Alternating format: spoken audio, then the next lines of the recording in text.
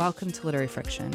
I'm Carrie Plitt, here as always with my co-host Octavia Bright. Hi, Octavia. Hi, Carrie. How are you doing? I'm great. How are you? I am great as well. Great to be here with you as always. Same. I'm very excited for today's show. Today, we are going to be talking about vanity in literature. Among other things, we'll discuss the literary characters who are just a little too pleased with themselves, from Dorian Gray to Patrick Bateman, and ask if writing a book itself can be an act of vanity. Oh my God, very meta. Always meta. Always bringing the act of writing into our discussions. We're so excited that our author guest today is the inimitable Deborah Levy, who joined us for a live event at Foyles in London to talk about her latest novel, The Man Who Saw Everything. In addition to being just a great novel that I think we both enjoyed a lot, it features a beautiful, vain, frustrating, intriguing protagonist named Saul Adler. Octavia, do you want to tell us a little bit more about Deborah Levy? I mean, with absolute pleasure. Great. Deborah Levy is a British playwright, novelist and poet. She's the author of 7 novels, including Booker Prize shortlisted Swimming Home and Hot Milk.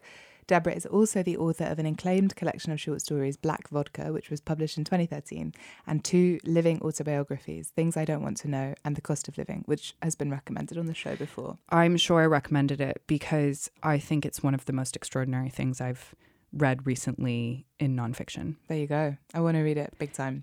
She's written for the Royal Shakespeare Company and she's a fellow of the Royal Society of Literature. The Man Who Saw Everything is her latest novel. It was longlisted for the Booker Prize and it's very, very good. Yes. So today we'll hear our live interview with Deborah. We'll talk a little bit more generally about vanity in literature. Do you consider yourself a vain person, by the way? I mean, I'd love to say no, but it would be a lie. Yeah, I think I am quite vain and I struggle to accept my vanity as part of myself. Well, I think we all have a little bit of vanity in us, and I think we'll be talking a little bit more about that in our discussion. I think we might. Yes. Is it like stoking the fire of your own vanity to talk about your own vanity? Oh, definitely. I mean, I think having a podcast is a pretty vain endeavor. The ship has sailed on that one. Burn. Yeah. I'm burning myself along with you. Yeah. Just going up in flames. Let's do it, baby. In the studio. And we will also be giving our usual book recommendations. So join us for the next hour because you probably think this podcast is about you. Yes, girl.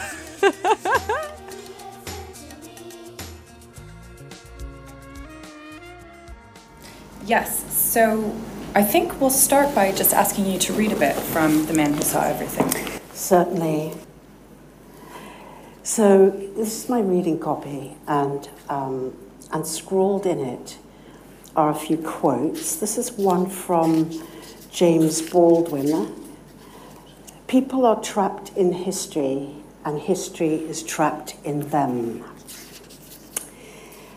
I feel that kind of sums up this book, and I'm going to start on page 1.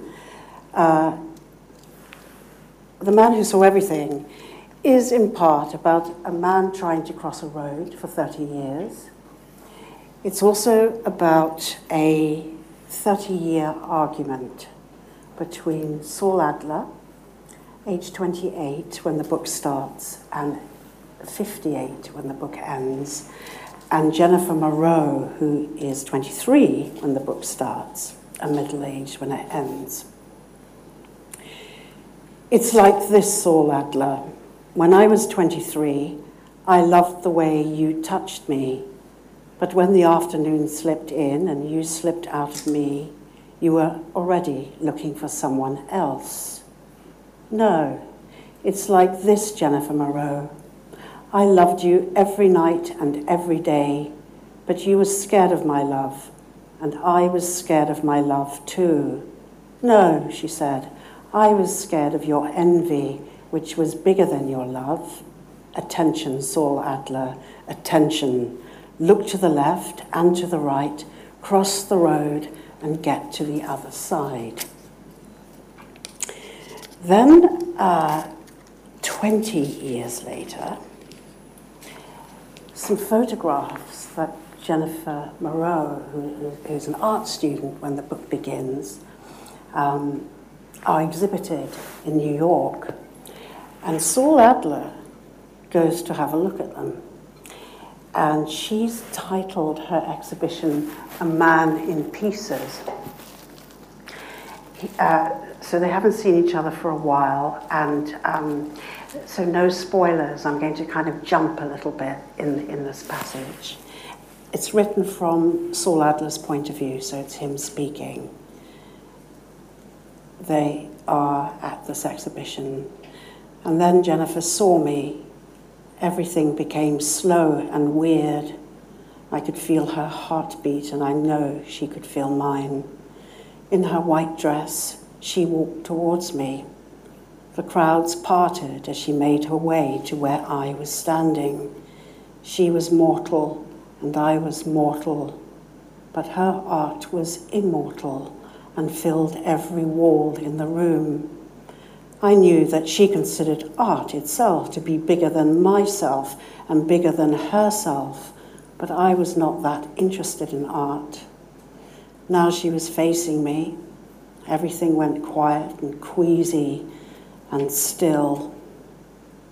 I could hear her inhaling and exhaling, and I saw her again, standing on the doorstep, having just pushed me out of her flat, her camera in her hands.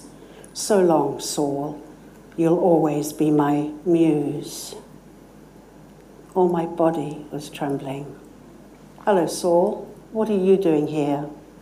I'm already here, Jennifer. I pointed to the photographs on the wall. I looked up and saw another image. It was the photograph of myself crossing Abbey Road when I was 28. This time, I noticed there were many other photographs, so many of them. Jennifer Moreau gestured to the walls. It's not about you, it's about me. I think that gives a good sense of the plot of the book and also how the book is written. And I love that description you've just given of a man spending how many years? 30 years trying to cross the road. But just to start to set up the book a bit, this novel begins in 1988 when Saul Adler, who is a historian who studies communism, is hit by a car on the famous zebra crossing on Abbey Road. And that's such a powerful scene, and it's a scene that recurs and sort of reinvents itself throughout the novel. So what appealed to you about that location, but also this happening? Yes, well, I think it goes back a long way, because I was born in South Africa, and we left when I was 9. And when I arrived in the school playground, I was the only kid who'd never heard of the Beatles.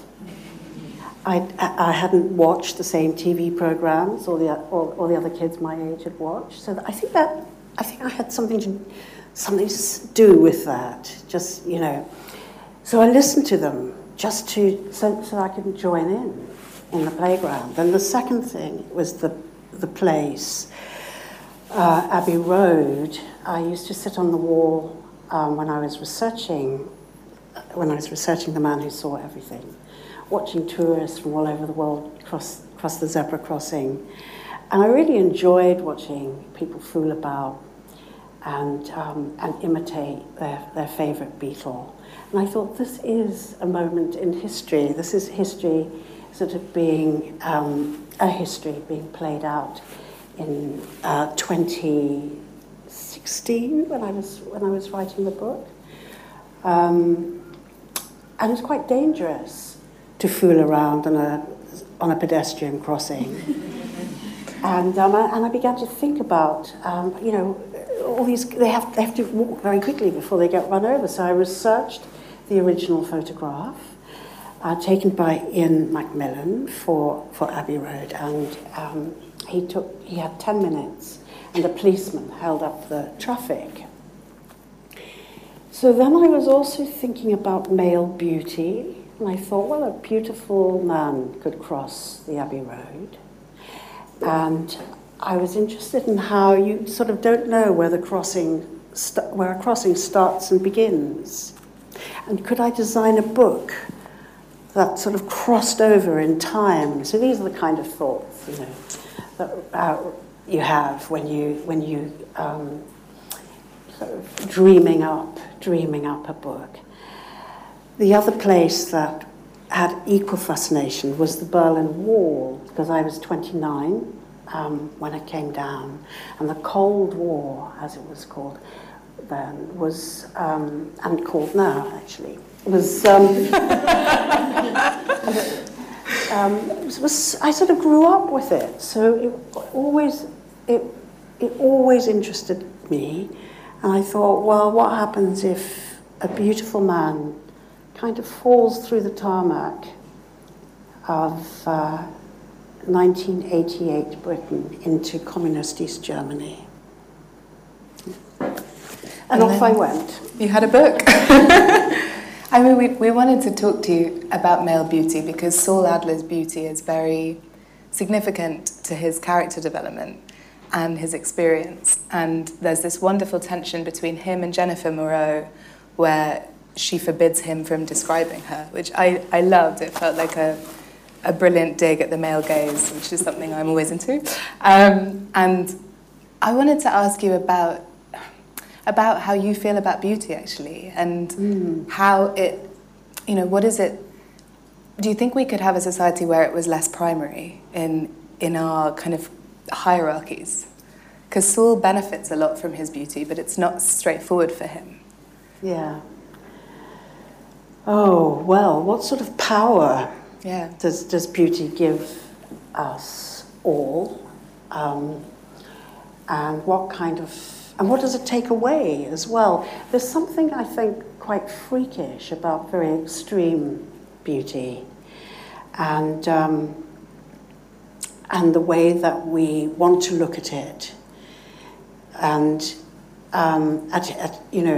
when it's not a photograph, as in the scene that I've just read. But for Saul, I don't think enough is written. I don't know if there is much written about male beauty in fiction by a female writer. I just don't. Maybe you can tell me. So there's something important though in that, which is that given how women are objectified and sexualized and trivialized and the way they look endlessly described, I thought, well, let's flip it and see how Saul Adler feels about that. So he is objectified, actually, in this book, and he rather enjoys it. He's narcissistic. He is loving. And the sort of male beauty that he has, because we might not all agree on what beauty is, was very much taken from glam rock. From when I was a teenager, it was Mark Bolan and it was David Bowie. And John Lennon said that what David Bowie did was rock and roll with lipstick on. Yeah, that works. They're both very beautiful. I thought of, what's his name? Noel Fielding a little bit as well. Definitely. Yeah, because Saul Adler has this black hair and these piercing blue eyes. So there's this, I dig Noel Fielding, so that was my... Definitely. So what glam rock did, when I was 12, 13, was, there was so many rigidities of girls had to be girls and boys had to be boys, and what did that mean? And there was so much creativity inside every boy and girl. When Bowie first appeared on Top of the Pops, I remember that my brother and I, we used to have to hoover our house before our mother got home from work.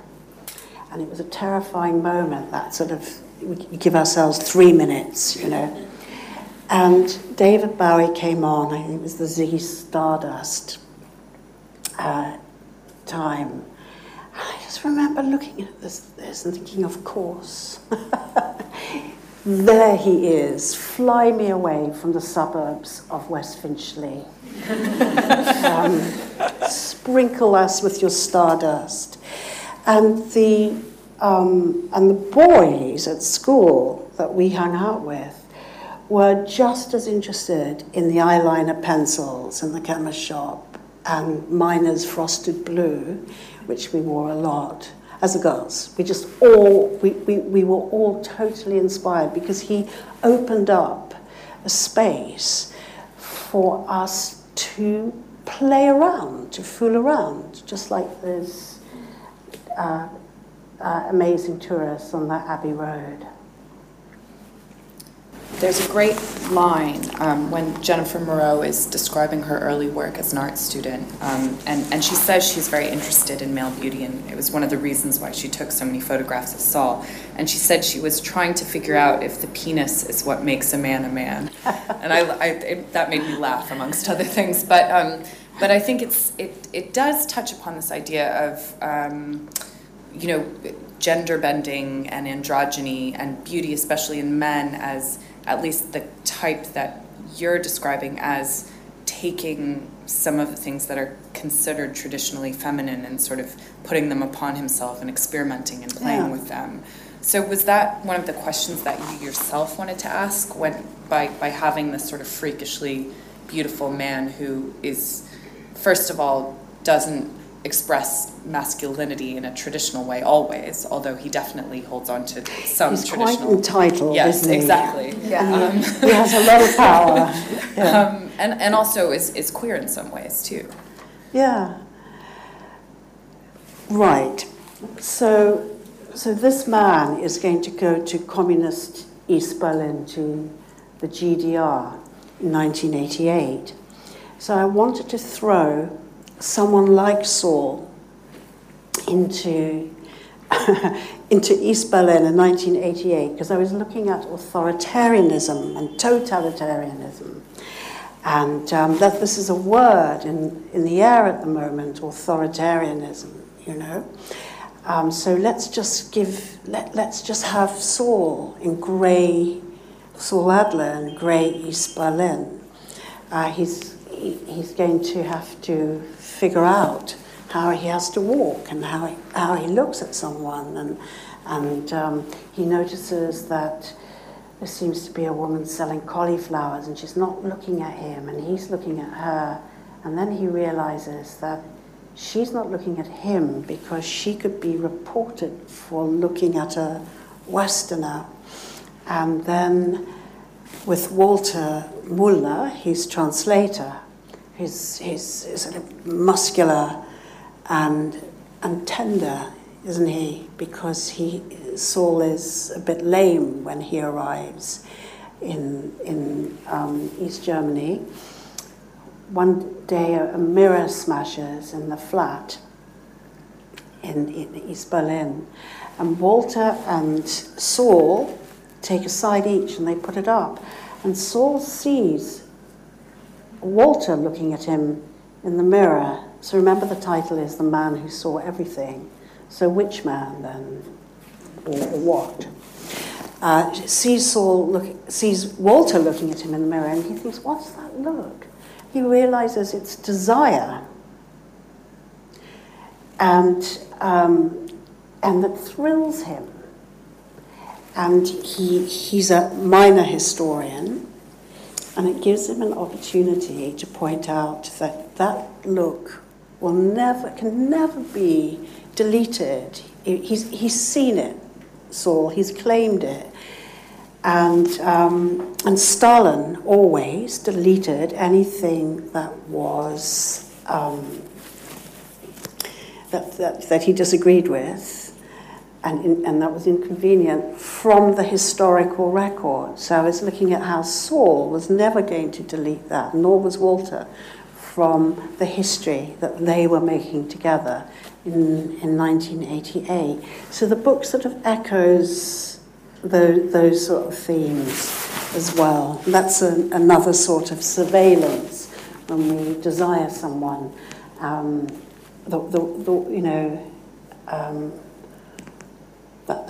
That's also sort of surveillance, isn't it? Yeah, and you focus the lens literally on that with Jennifer Moreau being a photographer. Yeah. But also this idea of seeing in a more metaphorical sense as well, like how do you see reality? And there's a refrain that comes back throughout the book, like the road crossing as a visual refrain and a kind of embodied refrain, but then you have the words which you read in the opening section. It's like this, Saul Adler, and he responds, it's like this, Jennifer Moreau. And I loved it because it's like what, you know? And they're often presenting very different versions of what it's like. And it really got me thinking about how, you know, listening to you talk just then about history and what we claim and delete from, you know, the annals of history on a personal level as well as on a broadly political level. Definitely, because if there's a joke in the book when Saul Adler gets run over, the driver gets out of the car and says, "Oh well, you know, you stepped onto the crossing and then you changed your mind and stepped back and then you lurched forward." And Saul says, "Yes, the driver was giving a version of history that was told in his favour." So this book is about a sort of braiding of history and memory and feeling, and looks at the ways in which history is told, personal history and political history. So if we think about our history and how we tell it, we will more or less tell it in our favour, I think. And now and again we get a sort of odd moment of truth. We say, "Oh no, actually I was in a really bad mood." And you know, you kind of make a correction. So we're all deleting things from the conscious record, maybe, but our unconscious comes back to sort of tap on the door and say, "But do you remember this? And what about that?"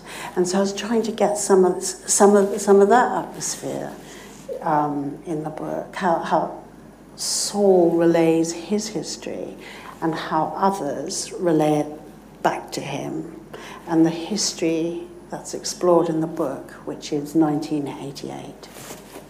What you just said about things that are and aren't said, one of the things in Saul that comes up again and again, for me anyway, I took him to be a character who's terrified of vulnerability, actually. And he very rarely says what he means. It seemed to me when I was reading it, there were times when especially in his relationship with Jennifer, I desperately just wanted him to say the right thing. And I wondered, because there's a thread throughout the book that's about masculinity and about Saul's relationship with his father and brother, who are very different from him and embody a much more traditional masculinity, and there's tension that you explore between them and him that runs along the seam of him being a more feminized character, I suppose, and how he presents. But I wonder if you see that, well, maybe you don't see it actually as an inability for him to be vulnerable, but if that was something you were exploring within the context of masculinity, or if that's just my interpretation. Fair enough. I mean, we were talking earlier and I said to you, do you hate Saul or do you like him? And what did you say? I said I liked him a lot. I actually identified with him a bit, which is, don't hold that against me when you read the book. But what I said to Deborah is that I felt that he is a narcissistic character, but that his narcissism, I could get there if I took the brakes off, you know? Go for it. And that's why I enjoyed spending time with him, because I think that's what's amazing about literature, where you get to try on different personalities for size, or you get to experience a more extreme character's way through the world and learn something about yourself in relation to it, or maybe it serves as a bit of a warning in this case. But I liked him. And I was disappointed by him. Can I also just say, that was the first time an author has ever asked me if I liked a character in their book. And usually I think authors get really annoyed when people tell them whether they've liked their characters or not. And I wonder what prompted you to ask that. Okay, I'll tell you, because I give Saul Adler a lot of space to mess up, to make mistakes, to get things wrong, to misunderstand. And I suspect that you quite like that we all need that space, okay? So in the telling of, he's behaved badly, right? I mean, that's... Yeah. So, but in the telling of that, as it unravels, he betrays Jennifer. He's got a problem with attachment, right? But haven't we all, actually? But I give him a big problem with attachment. He's loving. He is vulnerable. He absolutely is vulnerable, and he's also very entitled. So he's all these things, and you know, you have to give characters as many dimensions as we all have. We have good days and bad days, and so I'm really intrigued by you saying, well, actually, I could get there. I think that's great. I also wanted to ask you a little bit more, to return to, you said I don't want to give too much away, and I'm being mysterious. One of the reasons for that is that this is a novel that has mysteries in it, and sort of a plot that unfolds in which you open new boxes and find out new things, and that changes the way you see the story. And it's one of the things that's really enjoyable about reading the novel, amongst many other things having to do with prose and eyeliner and things like that. But it made me think a little bit about David Lynch, the sort of pulpiness that you draw upon of a mystery or a detective story even. And I wonder if that was something you were thinking of while you were writing, and if that was something you really had to consciously construct in terms of what we learn about the story. It's quite noirish, and yeah. Well, I like a lot of suspense in a story, in a novel. I like quite old-fashioned things and very avant-garde things, and I like to braid them together. So I think there has to be a great deal at stake. I do want to keep turning the page when I read, surprisingly enough.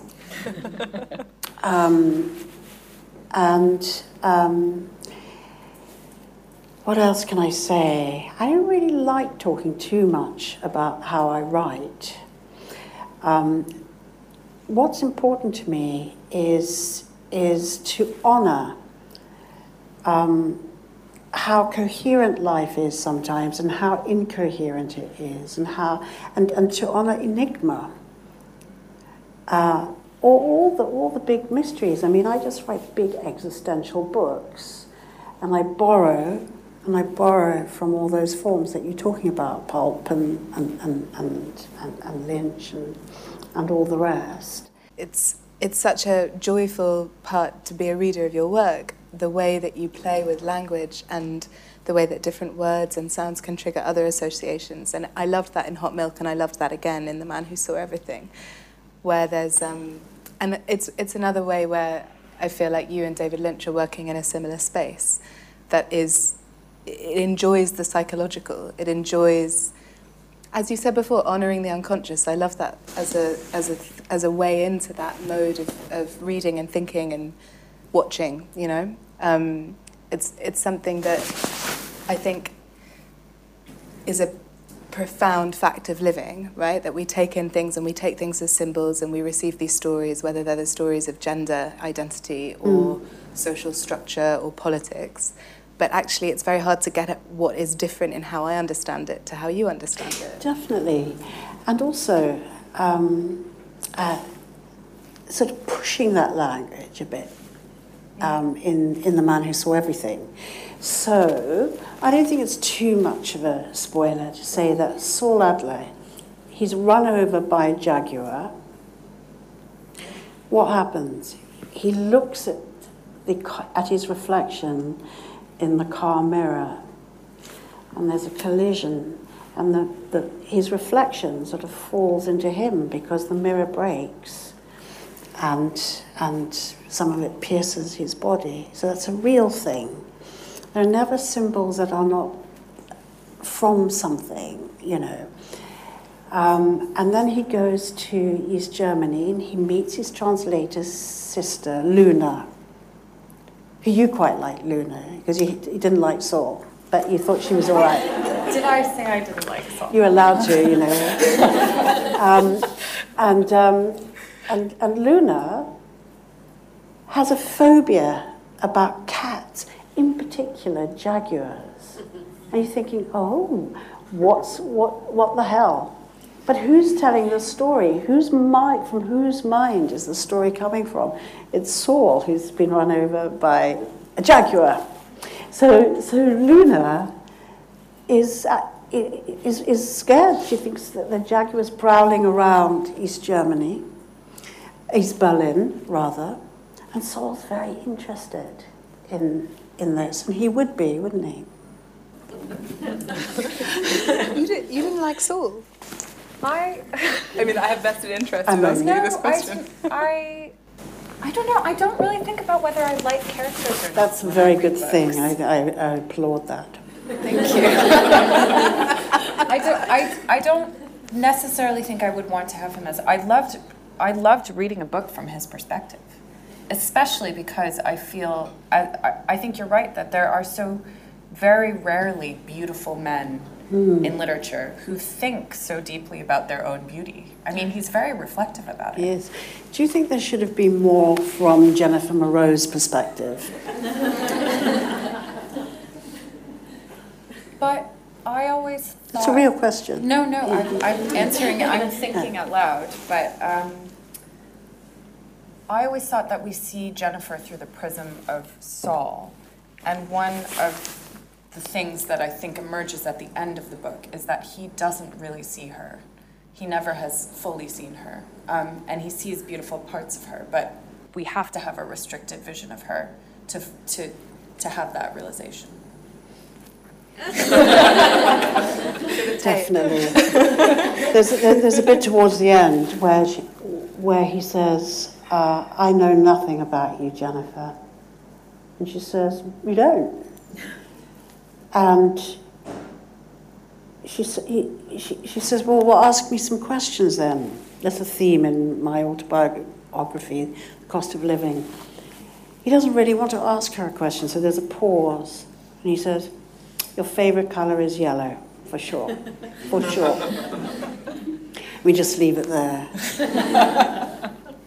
Yeah. But actually, do you believe him? Do you really believe that he knows nothing about Jennifer Moreau? Because I hope that you might believe that he does. He's just not going to talk about it. But his actions, a certain kind of oh dear. It's terrible sticking up for your character. What's that all about? What are we actually sticking up for? I suppose what I'm really saying is, I don't want to write characters who we completely understand or who completely understand themselves. Why? Why bother? You could just listen to nice music, you know. So I'm invested in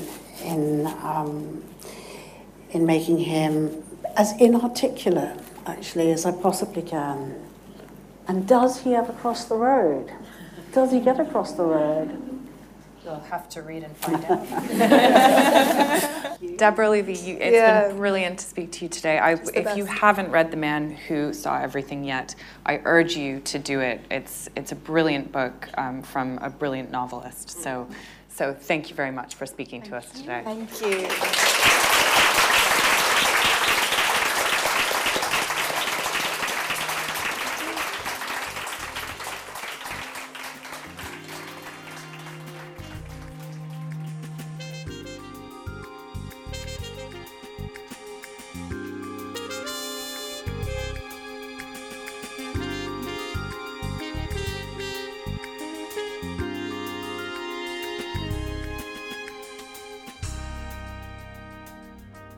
This is Literary Friction. I'm Carrie Plitt, back here with Octavia Bright to talk about this month's theme, which is vanity in literature. As we teased in the intro to this fine podcast, I think vanity is quite a significant character trait. I think we both can agree that it's something that people have been writing about and thinking about for a long time.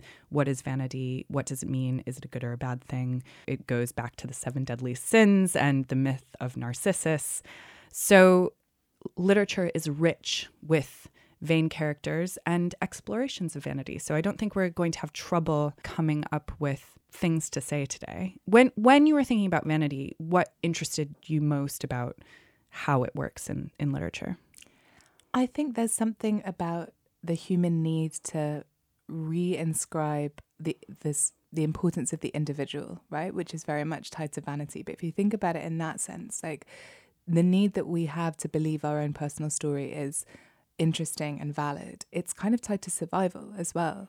This belief that there is a significance to the life of the individual, whether that's explored through writing a novel that follows a particular person's trajectory, or just the act of writing itself, like a writer's need to inscribe their own consciousness into the world in this very specific way.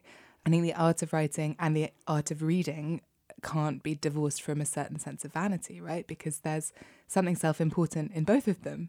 I think our interest in the stories of other people can be understood as an extension of some kind of vanity as well. Because a lot of the time when you're reading, you're looking for similarities, or you're looking for, things that reflect on yourself. I think it's I don't think many people read without inscribing themselves into what they're reading somehow.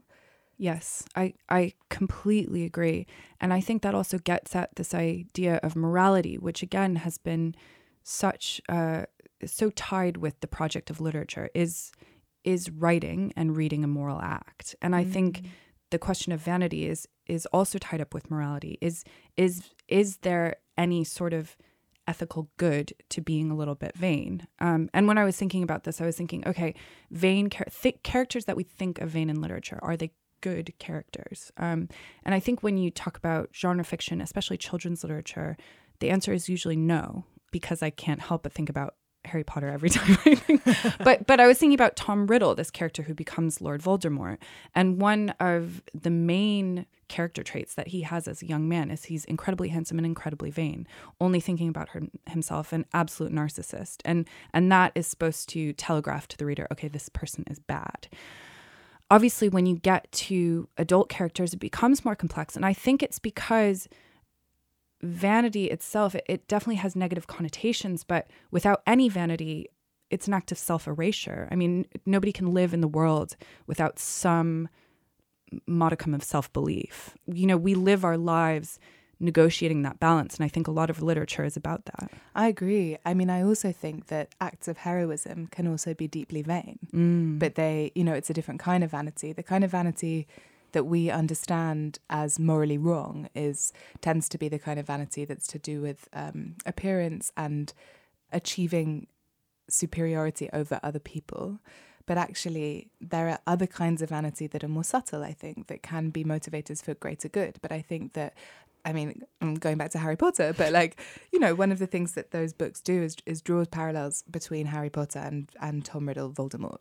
And one of the ways in which they're opposite ends of a similar spectrum is their vanity, and Harry Potter's father is portrayed as being a little bit vain in that way himself, but the vanity comes in different registers and it takes them to very different places. And I think that happens a lot in literature. I mean, one of the characters that you and I both thought of was Emma in Jane Austen's Emma, yes, whose vanity is presented as quite harmless. Yet it has some negative consequences for the people, or particularly her cousin, and the vanity of assuming that you can meddle in the lives of others and create what you think you need, right? But ultimately it's all fine and everyone's quite nice and nothing terrible happens.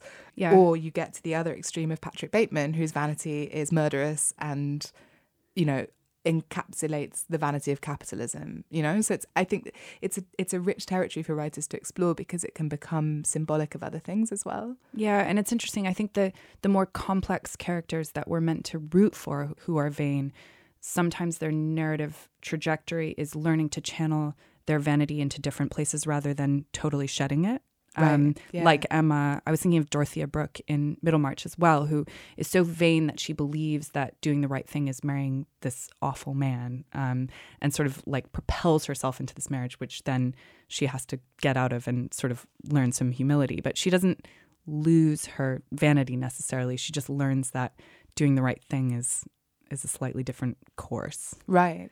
And then you have characters who are very different, like Daisy Buchanan in The Great Gatsby, whose vanity is quite tragic because actually, you know, she has all of this privilege and she has these riches, but she's a terribly beleaguered character. She's in this destructive marriage, and she's a character whose vanity doesn't preclude us feeling pity for her, actually, which is interesting, and whose vanity doesn't really grant her any autonomy, actually, ultimately. Yes, and I think the more minor or secondary a character is, the more flat that kind of vanity becomes in terms of how it controls their experience of the world and also the experience of the main characters. Yeah, absolutely. And that's certainly true in The Great Gatsby. Totally. And actually, I mean, less so in Great Expectations with Estella because she's a more major character. But, you know, Estella's vanity is interesting because it's learned. It's presented as not really being that innate, actually, when you understand the legacy that she is a part of and the way that her young mind was co-opted by this terribly damaged, traumatic person, Miss Havisham. Yeah, let's actually talk about beauty, because I think we're talking about vanity in a more general sense, but I think the thing I was thinking when you brought up Estella is about women's relationship to vanity in particular, which often has a lot to do with beauty and also often has a lot to do with what women are taught is important and valuable in terms of their lives. Yeah. And also because I think when we think about vanity, the first thing we do think about is beauty. And I think literature can be a very rich place to explore beauty, partially because we can't actually see the characters, right? Mm-hmm. Totally. But I think also it's really important to note that beauty privilege exists in literature as much as it does anywhere else. And actually, you know, a lot of characters in literature are beautiful. And I think that is such a good point. Yeah, it's true. And it's interesting the ways in which they're beautiful changes depending. Like I read some a great essay, and I cannot remember who it was by, recently, about the current trend for kind of thin, gawky, privileged, beautiful women, like along the lines of Fleabag in literature. And I think they referenced Marianne in Normal People. And Sally Rooney's writing in general, of these women whose basically lack of fecundity in their body enables them to not be sexually voracious, but they have this gamine beauty that is intellectual, you know? It was a great essay, and I'm really sorry that I can't remember the name of the person who wrote it. Yeah, and also these characters don't always realize their own beauty. Yeah. I think that's true of Marianne and Sally Rooney. Part of her power is that she's unaware of the fact that she is beautiful and very awkward in school. However, the reader is made acutely aware of her beauty, and it's put across in a way that is desirable. And I think is very interesting. And the thing is, why write about beautiful characters? Well, they have more agency in literature, just as people who qualify as beautiful in the external world have more agency because they have more privileges. And I think that it's complicated to write about characters that don't fit. Well, if you're writing about characters that don't fit those parameters, then you're writing an issue-based book, right? Which is a nightmare, actually. It's a nightmare that's the case. But then this made me think about the fact that because that landscape exists, to write a character who doesn't fit those external markers of, let's say, being, you know, able-bodied, white, usually blonde, blue-eyed, you know, the apex of heteronormative white imperialist beauty, let's say. Nice little mouthful. When you write characters who don't fit those criteria and yet talk about their own beauty, discuss their own beauty, it's actually kind of an act of resistance, and it's very, very exciting. And a book that I found this in was On Earth We're Briefly Gorgeous by Ocean Vuong, whose main character, Little Dog, is not vain in particular, but at a couple of moments he references his own beauty, and it's beautiful the way that it's written because it's very incidental, but he just he expresses the fact that he finds himself attractive and gorgeous, and he knows that he's gorgeous. And it felt very fucking exciting because this is not a blonde, tall, beautiful, like white, beautiful woman. It's a man of color, you know, and he's queer, and it felt important. Yeah, and so often I think the beauty that you're talking about in characters is incidental. And what was interesting about The Man Who Saw Everything was to me, Deborah Levy was really interrogating beauty in a way that I don't think people often do in literature, even if the characters look like her character, Saul Adler, who's this very beautiful man. And I think you're absolutely right that if somebody doesn't conform to the standards of what beauty is in our society, it has to be this essential character trait for them, which is, I mean, true to some extent in the way that we're forced to navigate the world, but also a really sad thing. Yeah. And I think you're right that it can be an act of resistance just to break that down, and to really interrogate it. Totally. I also think there's been a real shift in the last, I guess, maybe 20 years in commercial literature, where when you read, I find sometimes when I read books written in the 70s and 80s, especially by men, where there is such a heavy reliance on the physical descriptions of the women characters, and that the way you introduce a character is to introduce their physicality first. And the style of writing that's in the mainstream has changed, I think, as thankfully everyone has become a bit more awake to how minimizing and reductive that is. And you're much more likely to read books now where the lead character's physicality is barely described, which is interesting, but it doesn't mean that vanity isn't part of it, which is also interesting. Yeah. And I would also argue, just in terms of humanity, it's very difficult to be a very beautiful person and not be vain. Yeah. You know, it takes a very strong character to do that. Well, I think because also part of that vanity, when it's tied to beauty, is to do with a fear of loss of beauty as well. And the reality is, again, the dominant standard of beauty is tied to youth and a particular sort of moment in your body's living life. And it degrades. We're all dying all the time, you know?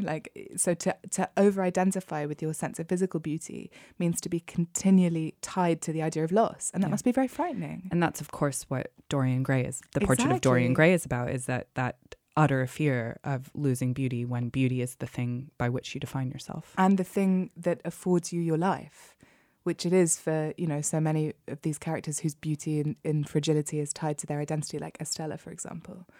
Let's go meta now. Yeah, and I think it's impossible to talk about vanity in literature without talking about, I think especially about memoir, because that really is somebody saying to their readers, my life is important enough that you should be reading about it.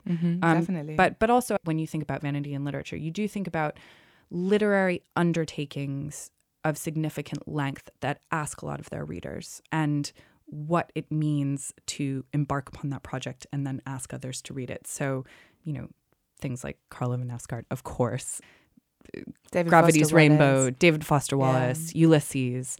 What does it mean that these authors felt secure enough in their vision that they put these projects out into the world? Yeah, totally. Well, and recently there's been quite a lot going around about Lucy Ellmann's book, Ducks, Newburyport, which is 1,000 pages. And I've seen a few people commenting that, you know, the outrage, or outrage is the wrong word, but like the raised eyebrows, I guess, are extra raised because she's a woman, because it's rare for a woman to write a book of that length. Do you think that's fair? I don't know. To be honest, I think there are a lot of raised eyebrows about Carla van Escart as well. And if anything, a lot of the things I've seen around Ducks, Newburyport, and I obviously live in a bubble, are people just being so happy that a woman felt that she could write this kind of book and that people want to read it. Okay, well, let's talk about our recommendations for books about vanity. What's yours, Octavia? Mine is My Year of Rest and Relaxation by Ottessa Moshfegh, who we had on the show. So if you want to catch up on that, you can find that conversation in our archive.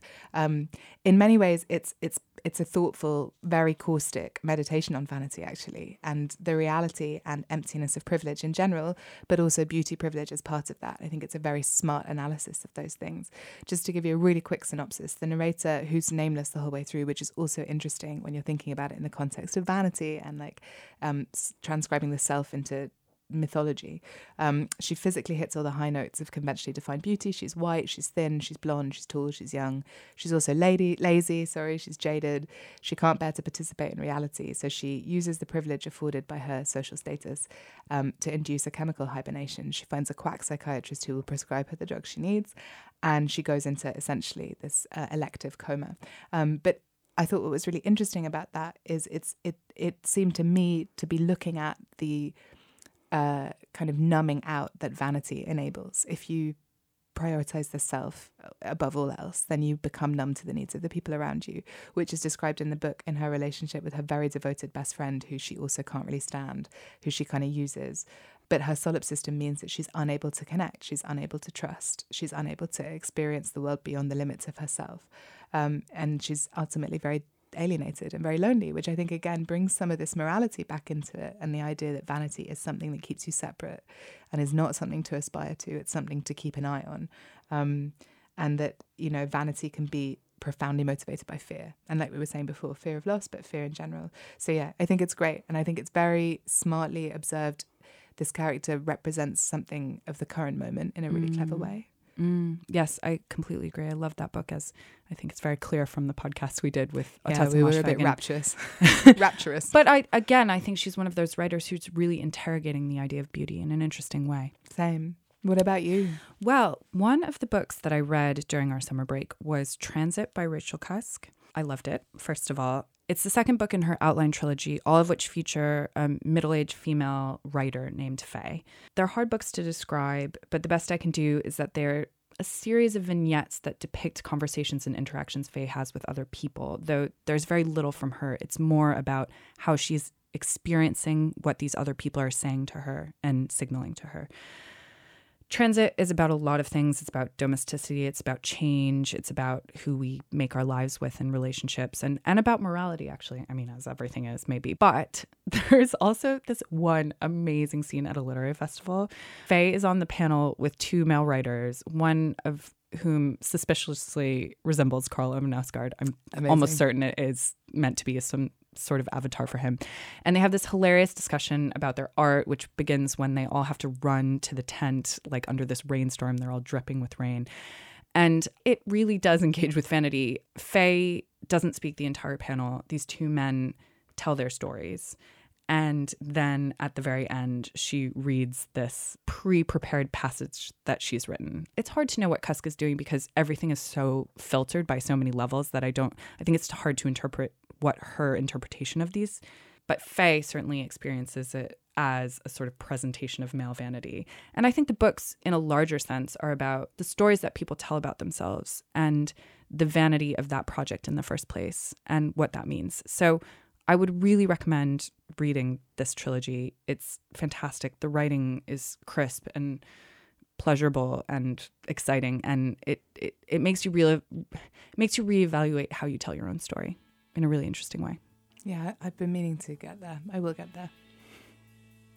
Do it. I want to. Can I borrow yours? Yes, of course. I brought it for you, actually, because you already asked for it. You are the best.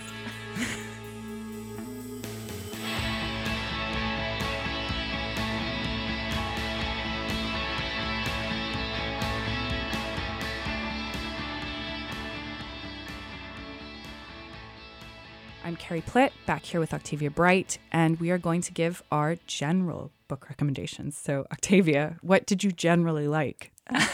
Well, generally, since we last saw each other. Generally, I want to urge everyone to read Daddy Issues by Catherine Angel, which is published by Peninsula Press, who, by the way, are a fab indie press doing really great things, so keep your eyes out for them. It's an essay published as a little book examining our collective daddy issues, and it's incredibly sharp. Angel points out that in all the recent public discussions about sexual harassment culture, sexual assault and rape, and the people who perpetrate these things, we've mostly forgotten to include our fathers in the mix. And it's an incredibly cleverly observed analysis of how the father as a figure culturally can serve to excuse and also confirm patriarchy in very insidious ways that still remain quite unexamined.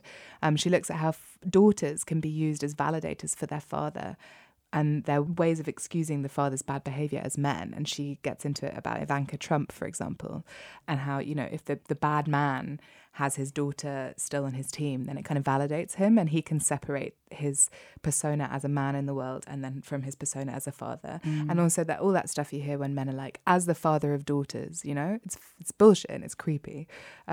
She also looks at examples from psychoanalysis. There's quite a lot of Winnicott in there, some from fairy tales, from pop culture, art, literature, making a really compelling case for why this is another branch of the conversation that really needs to be had. As she says, it's hard to reckon with where you come from. It's hard to disentangle the ranting, raving brutes from the modern, civilized fathers. It's hard to figure out where to pledge your allegiance. And I think it's very important to do so. So yeah, I really do it, get it, read it.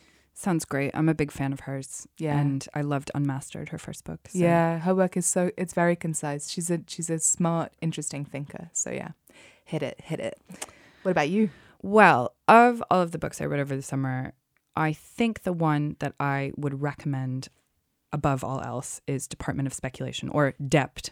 Yes. A Speculation by Jenny Offal, which you have been telling me to read for years. It's so believe. good. Yeah. I think you might have even recommended it. I think maybe also on the just a show. shout out to Anna Watkins, who introduced me to that book. It's so good. It's the kind of book you should press into the hands of your friends. Yes. Anna Watkins is a mutual friend, and I can also endorse her. Yeah. Oh yeah. Big Yeah. shout out to Yeah. Anna Watkins. We endorse you. We love you. This is a novella published in 2014. It's a very short book. It's only 177 pages. And rather than a continuous narrative, it's sort of a series of vignettes, which apparently I'm into these days, about a marriage in contemporary New York. The writing is fragmented, but it's so perfectly crafted. You know, it's one of those books where you feel every sentence should be there and is in the perfect place and has found the perfect construction. And I read it in almost one sitting. It's also a book that takes things like marriage, childbearing, the home, domesticity seriously in this way that felt uncompromising and feminist, but also really fascinating. And you know how much I love books about everyday things. Your absolute fave. The extraordinariness of ordinariness. And it's also fundamentally interrogating these things. The female narrator grapples with her aspiration to be an art monster, but a simultaneous desire to have a family and live domestically. And it's also about betrayal, about what happens when a marriage breaks down and how you build that back up. And it just is extraordinary.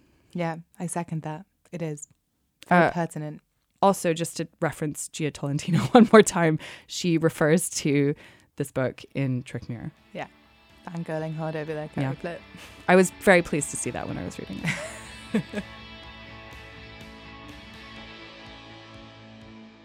That's all the time we have for today. Thanks to our interviewee, Deborah Levy, Rory Bowens at NTS, and to Eddie Knight for editing and music.